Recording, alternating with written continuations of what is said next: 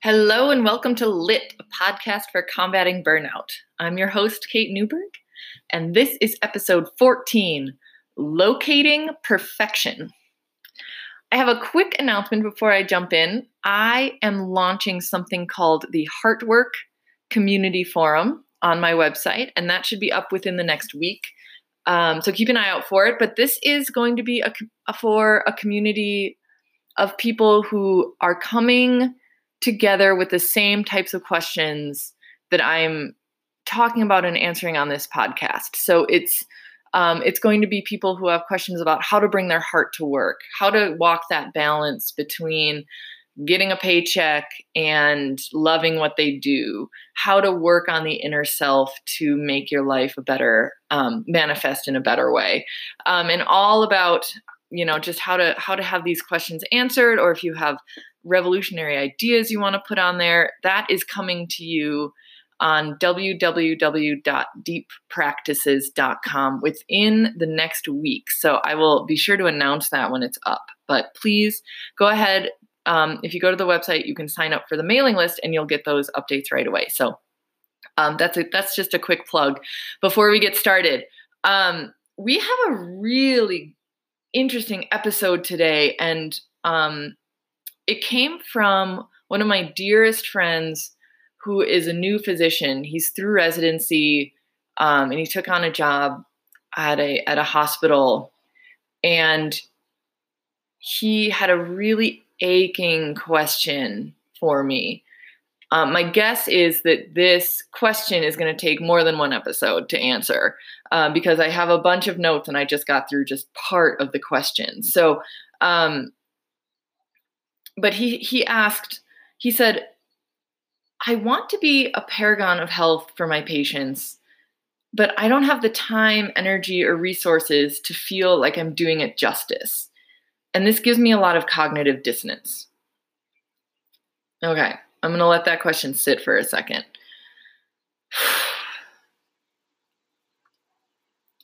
I feel like that question drives to the heart of burnout. And I'm going to take a lot of care in answering it, which is why it's probably going to take multiple episodes. I want to start with maybe what'll feel to you like a strange segue, but I want to start at kind of a deeper level, kind of something that I feel like is flowing underneath this question, and something I've been wrestling, which is, where do we locate this so-called problem, right? This problem of disengagement or burnout, or feeling like there isn't enough time. Where do we locate this problem? And what I mean by that is, Parker Palmer, and I've mentioned this quote before, but it's so powerful, I want to bring it up again. And actually, I'm going to be paraphrasing it. But he says to give in, or I'm not quite sure how he phrases it, but something like to give in to the pressures of the external world is to admit that the outer world is more powerful than the inner world. And that's a really powerful quote. And I've been thinking a lot about it because of this proposal I'm writing with a colleague of mine for a conference we want to attend. And we're looking at teachers. We're looking at how early career teachers manage their stress. And we're trying to figure out if there's certain techniques or characteristics that help one teacher manage stress better than another. Right. And if there's things like, a good attitude toward their job or resilience, if this helps them manage stress. But then the other part to that question is, are we just exhorting people to live in untenable circumstances? Right? If we can just say, well, burnout or disengagement or stress or whatever is just a personal problem and you just need to figure yourself out, then are we really kind of absolving the larger systems that we're in of the violence that they're doing to us? And so this is part paradox, part sequence in my head, because I think it's both. I think that our circumstances often will put us up against what John Welwood calls our rough edges. And he's quick note, amazing writer. He actually writes about relationships. But the more I look into this stuff, the more I see that relationships, especially intimate ones, are just a concentrated form of the world that we're in. So if you do work in one, you're doing work in all the others. So don't worry. But I think about this fact that our circumstances bring us up against our own rough edges, but they're also telling us something about our environment. Right? Our reactions to our environment are also, we need to listen to those and look at the environment around us, because there's research that shows we have sensors all over our body that react to environment. And we don't just have physical, we have energetic sensors, and we have spiritual sensors that react to what's going on around us. So it's both. It's both that our attitude, and I'll go into this more later, but our attitude toward the world, our inner state definitely affect our health and the way that we experience the world. But then we also want to validate that our reactions to the external world are giving us a message about the type of situation, the type of context we're in. So it's both. I will say that I believe, and I think Parker Palmer has also, I go to him a lot when I have these questions, but he has an amazing essay about where all of this starts. And he says that all the biggest movements in the world have started with people who have done the inner work first. And that's also the place where you right now have the most control. So I'm going to focus a lot on that right now.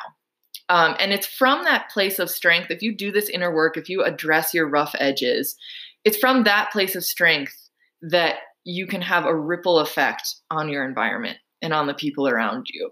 But if you're just reacting to what's going on without having addressed what is happening inside of you, it's not going to have quite the same effect. So it's this beautiful word in Hinduism. There's a goddess called Lakshmi, and she is known to have another one of her names is Shri, and Shri is this emanation of rightness or emanation of strength. It's something deeper than confidence. It's something deeper than it's something that emanates from your deepest self, that is a rightness, a belief in yourself and in what you're saying and what you're doing. And it's that inner work that helps you build and access that Shri. And that Shri is the thing that when you have it, when you walk with it, it's like you're shining wherever you go. And it shines, it's almost like shining a light on the environment around you that helps other people see both what is possible and also maybe what are some of the things that need to change about the environment. So I'm not saying don't change the environment at all. I'm saying we got to do the inner work first. So one of the things I want to address is this idea of cognitive dissonance. I'm just going to break off the last piece of that question about cognitive dissonance, because it's kind of like chipping away at the outside before I get to the meat of this question, which is about the time and energy and resources to take care of yourself. But I think this cognitive dissonance, we're actually feeling this below the level of our brain, below the level of our thoughts. And one of the reasons we have cognitive dissonance is that our brain is not designed to hold paradoxes. And the more I do this work, the more I do this spiritual work, the more I see what a limited tool our brain actually is. And this is coming from someone who got their PhD. I'm not like, I'm not just saying, forget your brain. Like it's not going to work. Your brain is a beautiful tool, but it's not going to have the answers to these questions you're seeking. So one of the reasons I think that you might be feeling cognitive dissonance is that your brain isn't designed to handle these questions. And you need to go somewhere deeper for the answers. So, we try to solve things with our brain. That's our first instinct.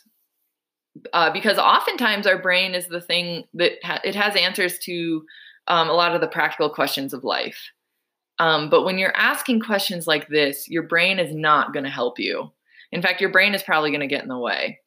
So, so I think it's important to acknowledge this idea of cognitive dissonance right now, because that is happening. You're scrambling your brain with this type of question, and your brain isn't gonna be the thing that helps you. So I thought that was a really important thing to mention. I'd like to move on into the next part of this question, which is the framing of the question. And it's the first line: I want to be a paragon of health for my patients. And I feel the ache in this because I can feel that, and I can feel what it brings me back to is my first year of teaching, when I wanted to be the perfect role model for my students. And I was exhausted and I was stressed out and I didn't feel like I could reach them. And I was just aching about it. I just want to sit for a second in that, right? That for a second, instead of doing anything about it, instead of suggesting, instead of giving advice, just allow the ache of this question to be for a second.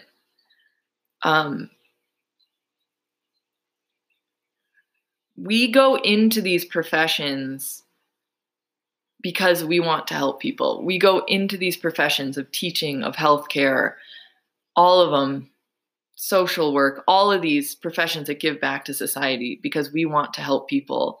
And there's something in this question that's really, really wise, because we know that we can't help people if we're not living our values.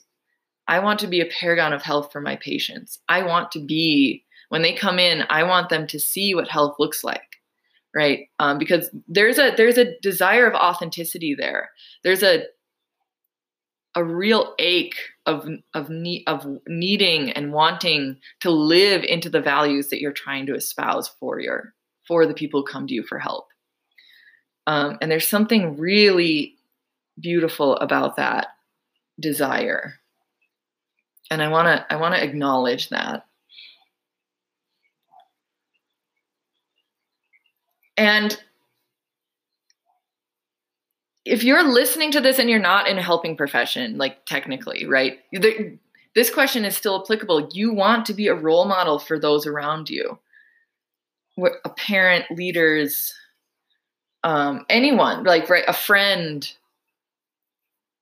We want to be role models for those around us. We want to be that light that they can brush up against in their lives. And the problem that I see is that when you phrase the question like this, I want to be a paragon of health for my patients, you've already failed.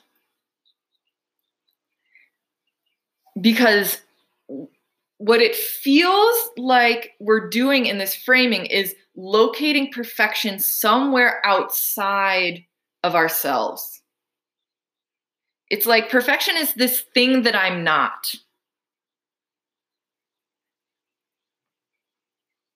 It's this thing so far beyond where I am right now.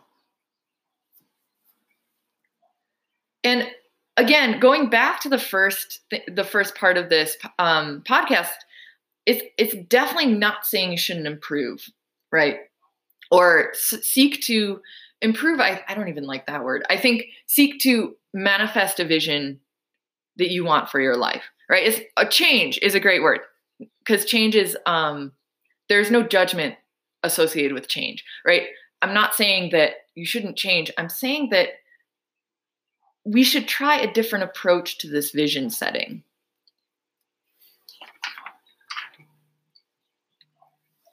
Oh, shoot. Hang on.